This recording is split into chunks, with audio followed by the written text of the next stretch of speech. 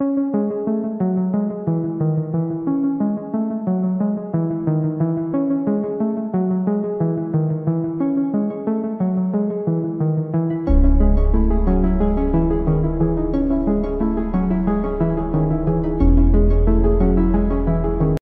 everyone. Welcome back to Criminal Curiosity, a true crime podcast. I'm your host, Jade. Thank you so much for listening to today's episode. It's very much appreciated.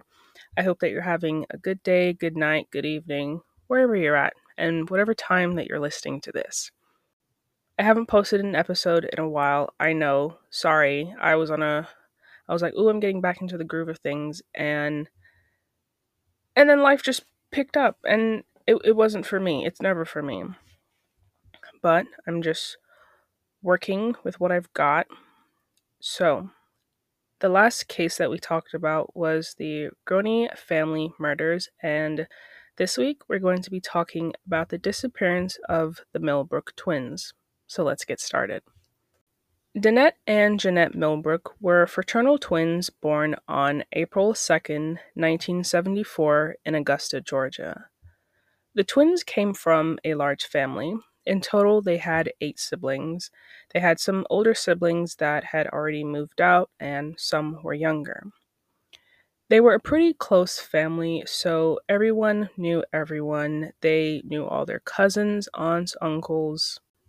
They were just in a loving, caring, happy family that they were surrounded by.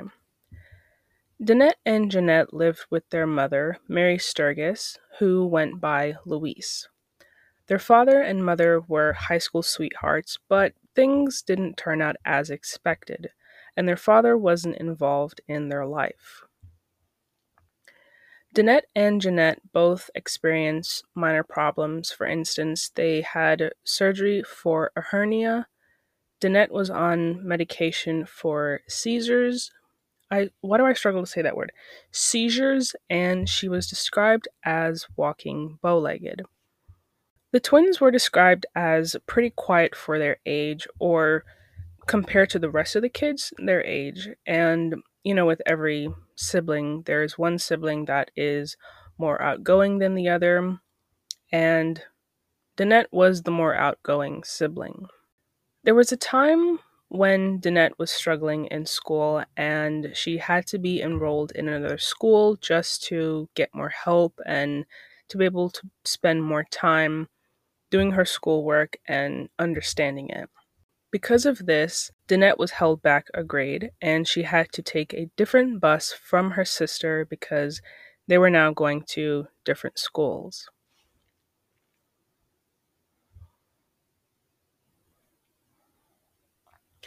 One day, Jeanette was seen at the bus stop all by herself when a local girl just started teasing her because she knew that Jeanette was the quieter sister. She wasn't as bold as Danette, so since she didn't see Danette, she thought it was the perfect opportunity.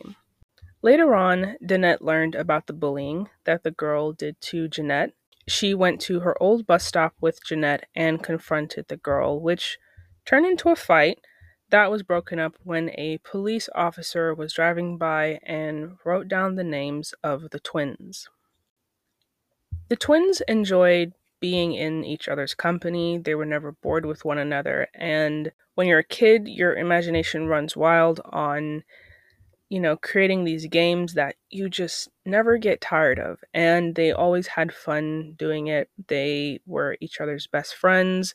They enjoyed being outside and being in the woods. And they, like I mentioned, they were just enjoyed being with one another.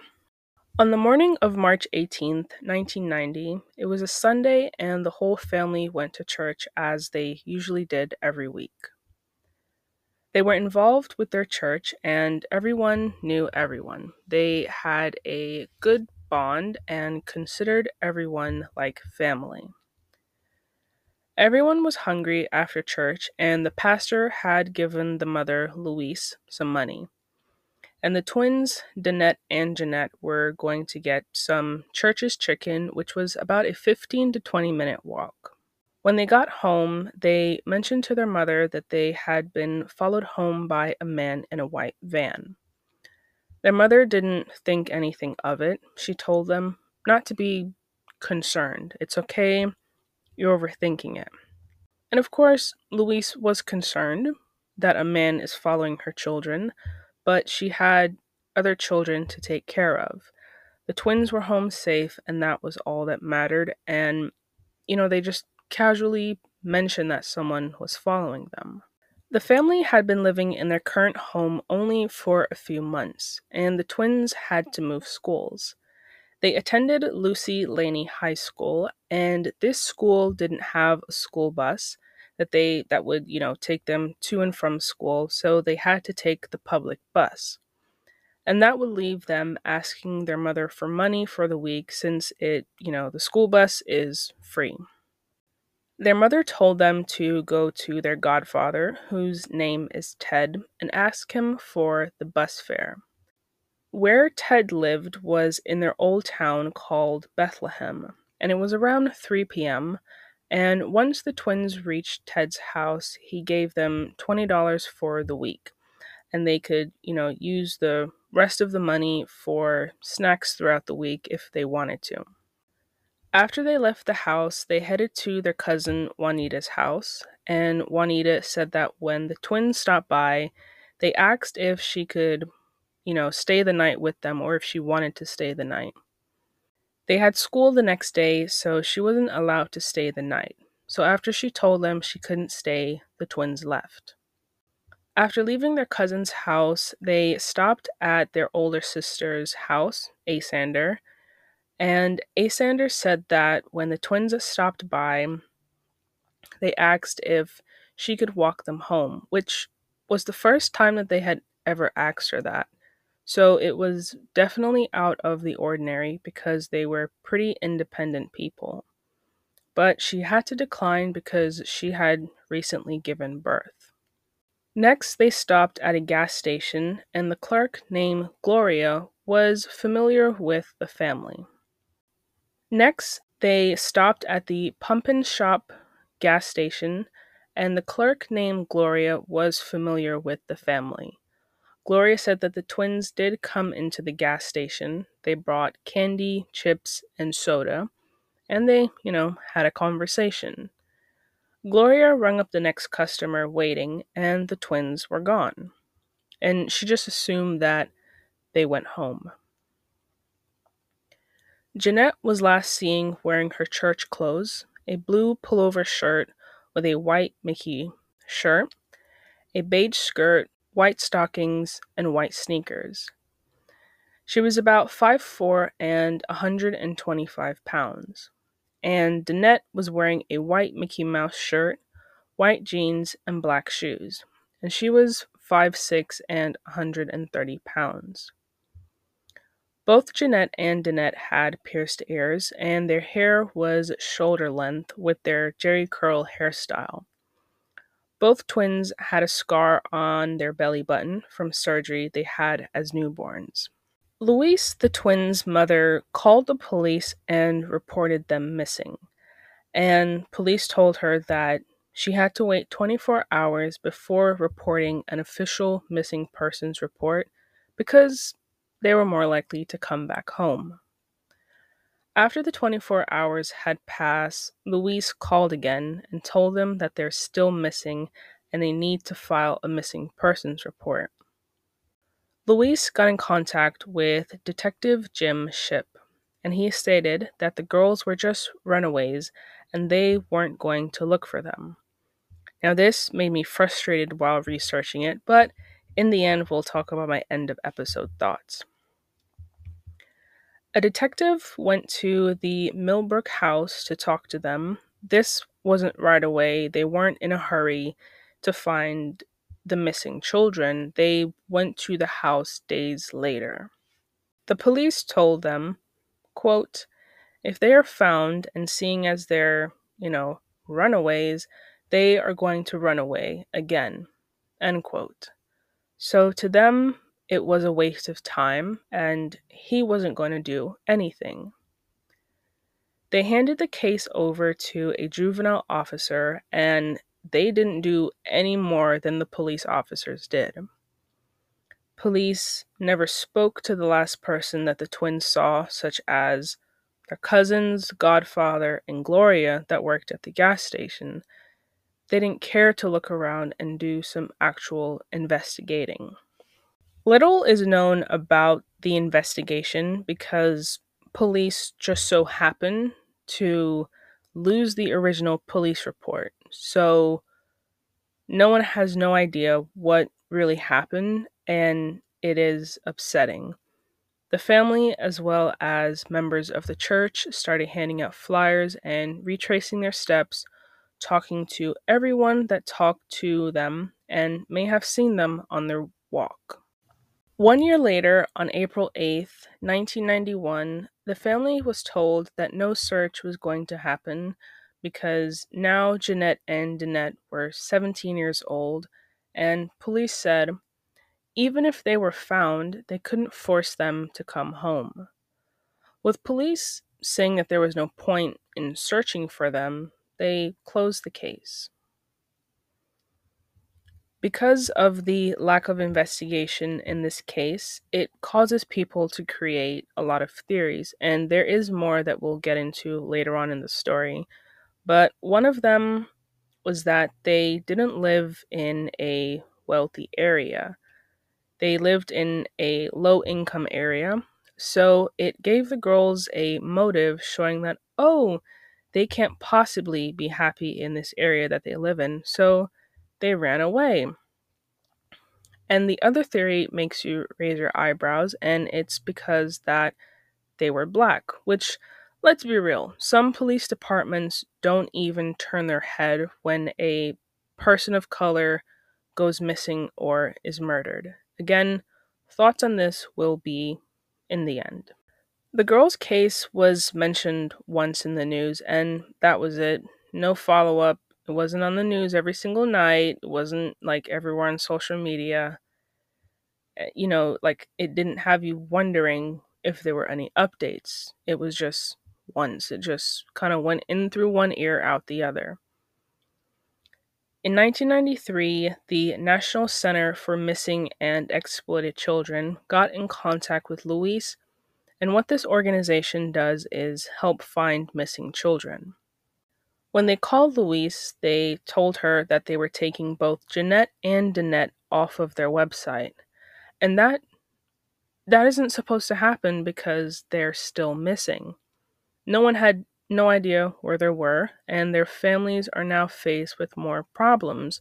From one, the police not doing anything to help find the girls, to this organization taking them off the website.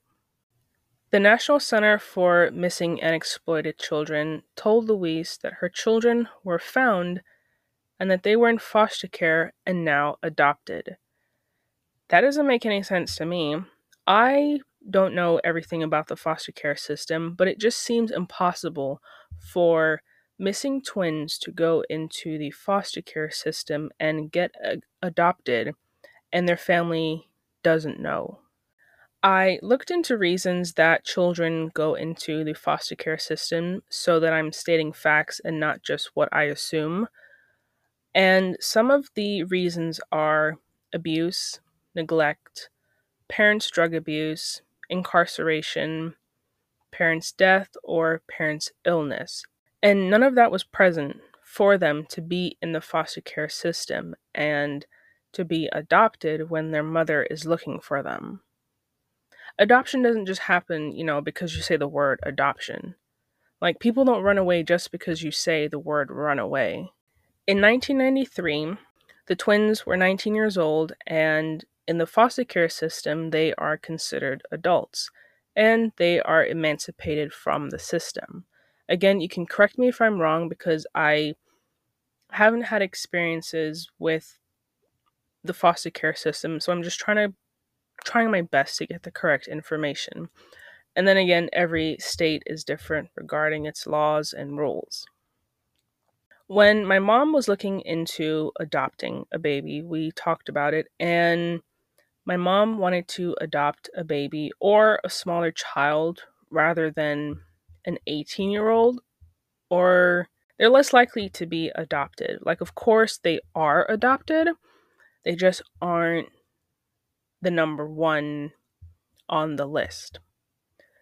So the fact that the twins were 19 at the time in 1993, they were adopted so quickly, that was weird to say the least. The organization was going off of what the detectives told them, so they were taking off the website and not even reported as missing anymore. On January 25th, 1993, skeletal remains were found in Aiken County, South Carolina, near Shaw Creek off of Highway 191. The remains belonged to a black woman, and detectives believe she was killed between 1990 and 1992.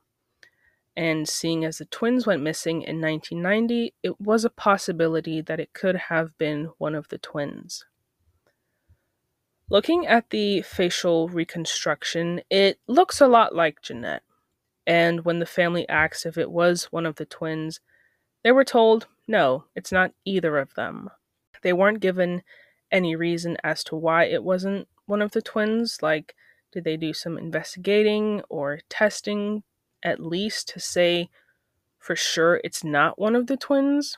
The family was just told it's not them, with no further explanation.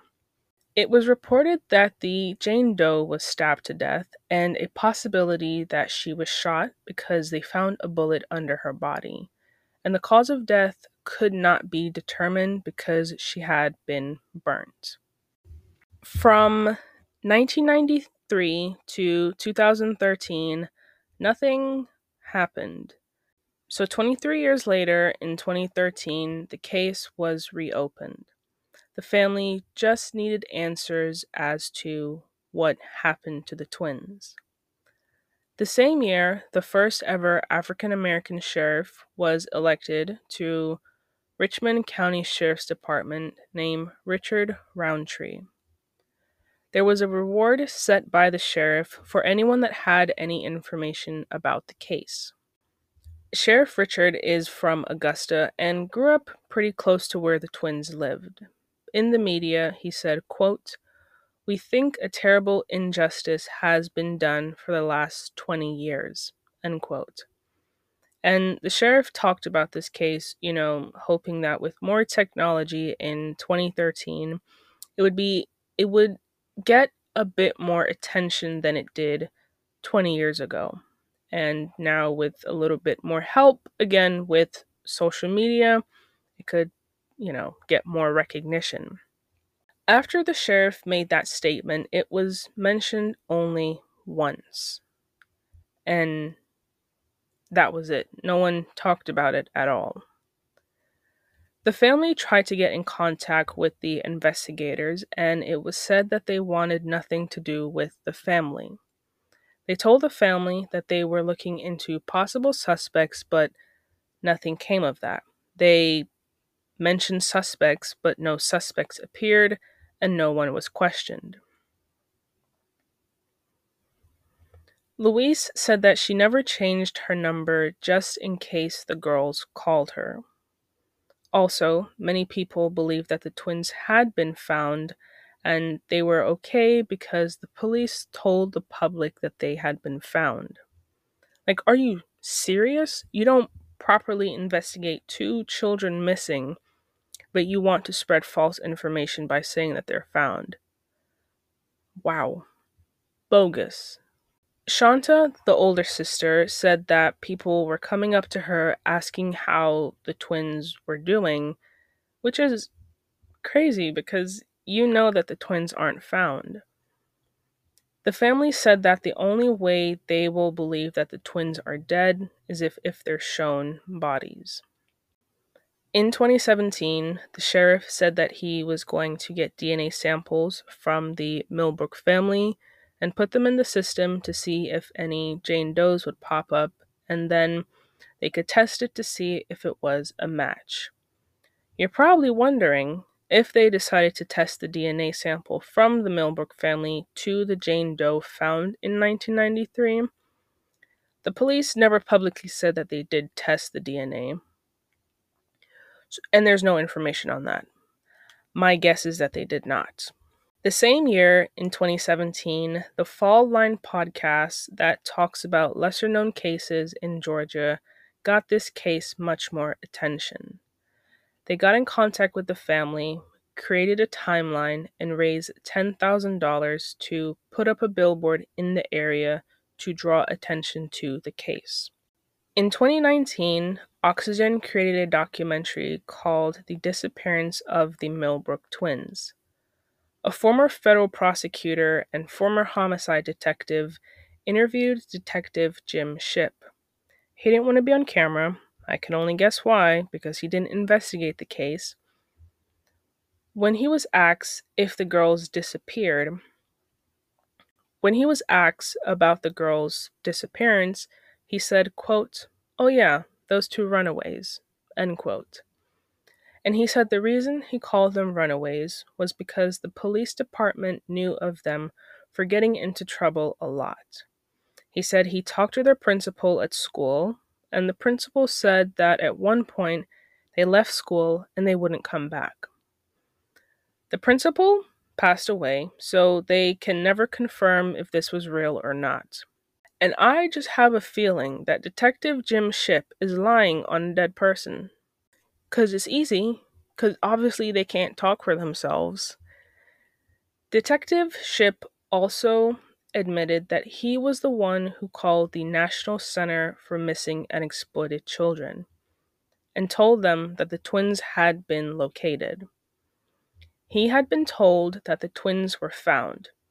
He didn't think, oh, let me make sure that they're actually found. How about I lay my eyes on them rather than listening to someone and not seeing them for myself?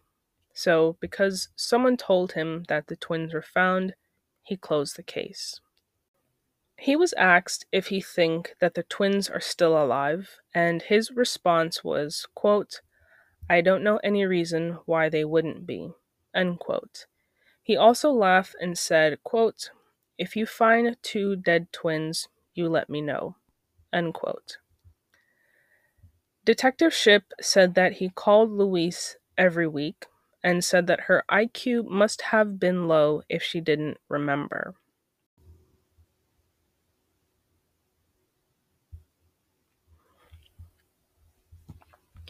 Because of the lack of investigation, information, or really anything when it comes to this case, it only leaves space for theories as to what could have happened to Jeanette and Danette.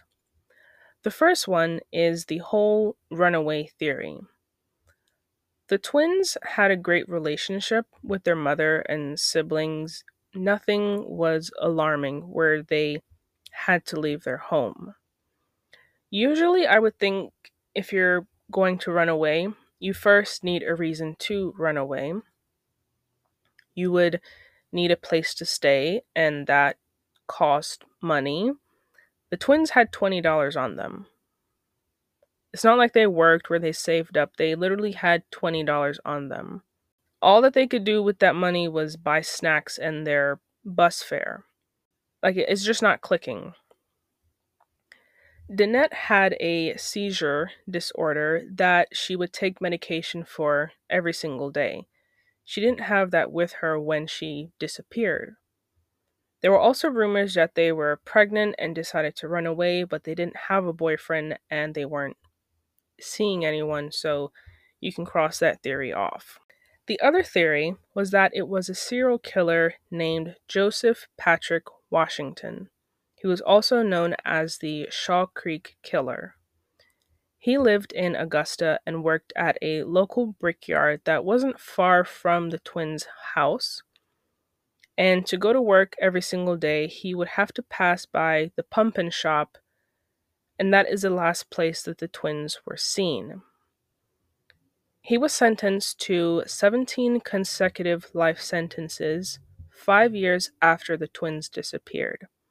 He abducted and sexually assaulted 5 women and murdered 2 of them between 1991 and 1993. 3 of the women that survived said that they were abducted at gunpoint. One of them allegedly happened at the pump and shop parking lot. He forced them into the car, drove them to a secluded area, and shot them in the stomach and sexually assaulted them. He said that he was doing this because his ex girlfriend gave him HIV.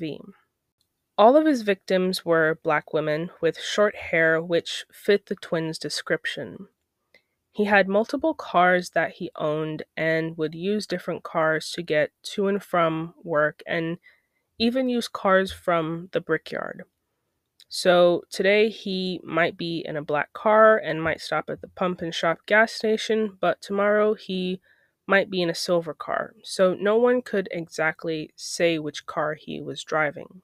With serial killers, you always question whether the number of victims that are confirmed is really that number.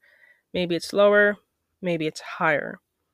But Joseph was said to have more victims. He was being tried for the murder of Marilyn Denise Kelly and was facing the death penalty.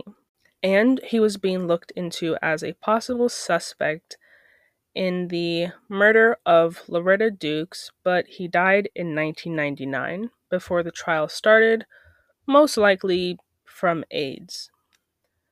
Many people believe that the Jane Doe that was found in 1993 in Aiken County, South Carolina, was Joseph's victim. The Georgia Bureau of Investigations, also known as the GBI, took DNA from Joseph's cars and tested to see if there were any more victims connected to Joseph. And there was no information to the public, at least, to see if, they did test the DNA with the Millbrook family as well. Of course, this lead could have gone somewhere, or this theory could have gone somewhere, but they lollygaggled, and now Joseph's dead. So, another theory was that it was their father, John Millbrook, who lived around the area, and he never took care of the children, and their mother left because John was getting more violent. He was constantly hitting her, and there was a possibility that he may have done the same if she didn't leave before her kids were in the picture. He was known to be involved with drugs and had a criminal record. He had 2 of his close friends named Reggie Cummings and Ernest Vaughn. He went to prison for helping his 2 friends hide the body of someone they murdered. The Fall Line podcast wrote a letter to Ernest Vaughn while he was in prison, asking him if he has information as to what happened to the twins. He responded by saying he might know where they could find Jeanette and Danette, and they brought that information to the Richmond County Sheriff's Department. But get this, nothing was ever done with the information that was given to the police. The 2 people working on the Oxygen documentary, the former prosecutor and former homicide detective, decided they were going to write a letter to Ernest Vaughn. He lets them know that he is willing to talk to them, and they arrange plans at April Vaughn's house, which is Ernest's daughter, and she is going to make the call for them. At the time, Ernest couldn't talk, so April told them what her father told her. She said that she knew they weren't alive. She mentioned that her father knew who did it and where they were buried, and she didn't want to go into any more details. Like, you already laid out what we need to know, just finish it up. Just give us a who, what, when, where, why, and we just need names and locations. Once they were able to get in contact with Ernest the next day, he said that he was there the night they went missing. Jeanette and Danette went to visit their father, who lived on the 3rd Street, and that street was known for selling a lot of crack.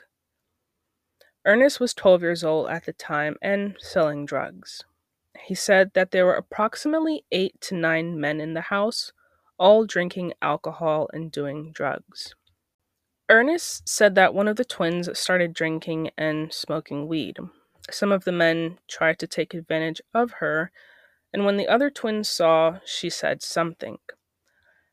And a lot of men can't simply take a no or rejection or something, someone stopping them. So he hit her, causing her to fall and hit her head on the table. Then someone told everyone to leave, and when it came down to who told everyone to leave, Ernest wouldn't say. Ernest says he didn't know exactly where the bodies were, but he could give them an idea. That they were taken to the local brickyard called Mary Brothers Brickyard because that is where they used to hide dead bodies all the time.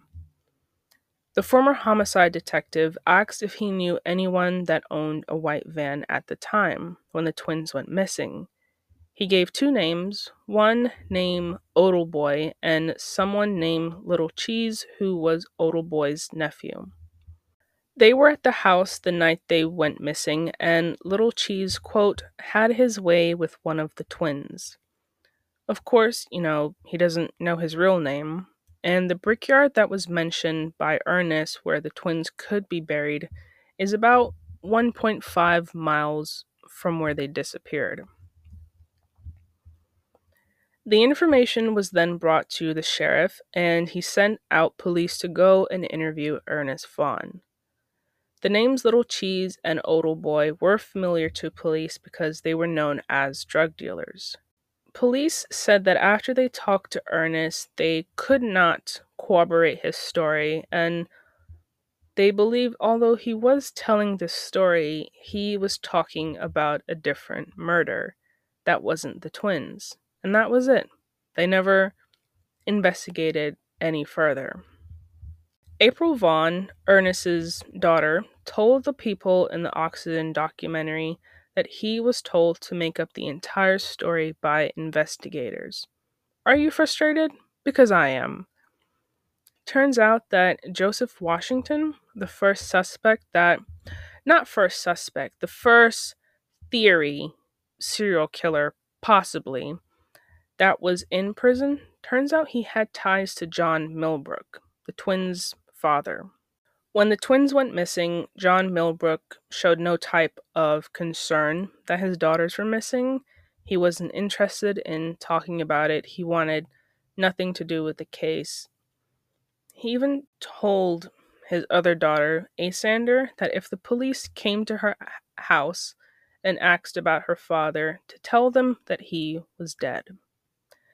John Millbrook is currently in a nursing home with dementia, so he can't remember anything. 32 years later, there is currently no ongoing investigation, and that is really all that there is about this case. I do not like ending unsolved cases like this because, well, there are no answers. And you're just left staring at the wall, wondering what could have happened. End of episode thoughts? Well, to classify Jeanette and Danette as runaways was the downfall of this case. These officers told the family and told themselves that they were runaways, and there is nothing that they can or will to do to bring them back. When someone lies so much that they end up believing their own lies, it's like telling yourself that you're sick when you know you aren't sick, but you convince people and yourself that you're sick, so you end up becoming sick because you're constantly lying to yourself. It's like this. I find it weird that the father ended up getting dementia. Not to say that people don't get dementia. I think that they should go to him and say the twins' name, see his reaction, and explain the event that, like, Ernest mentioned.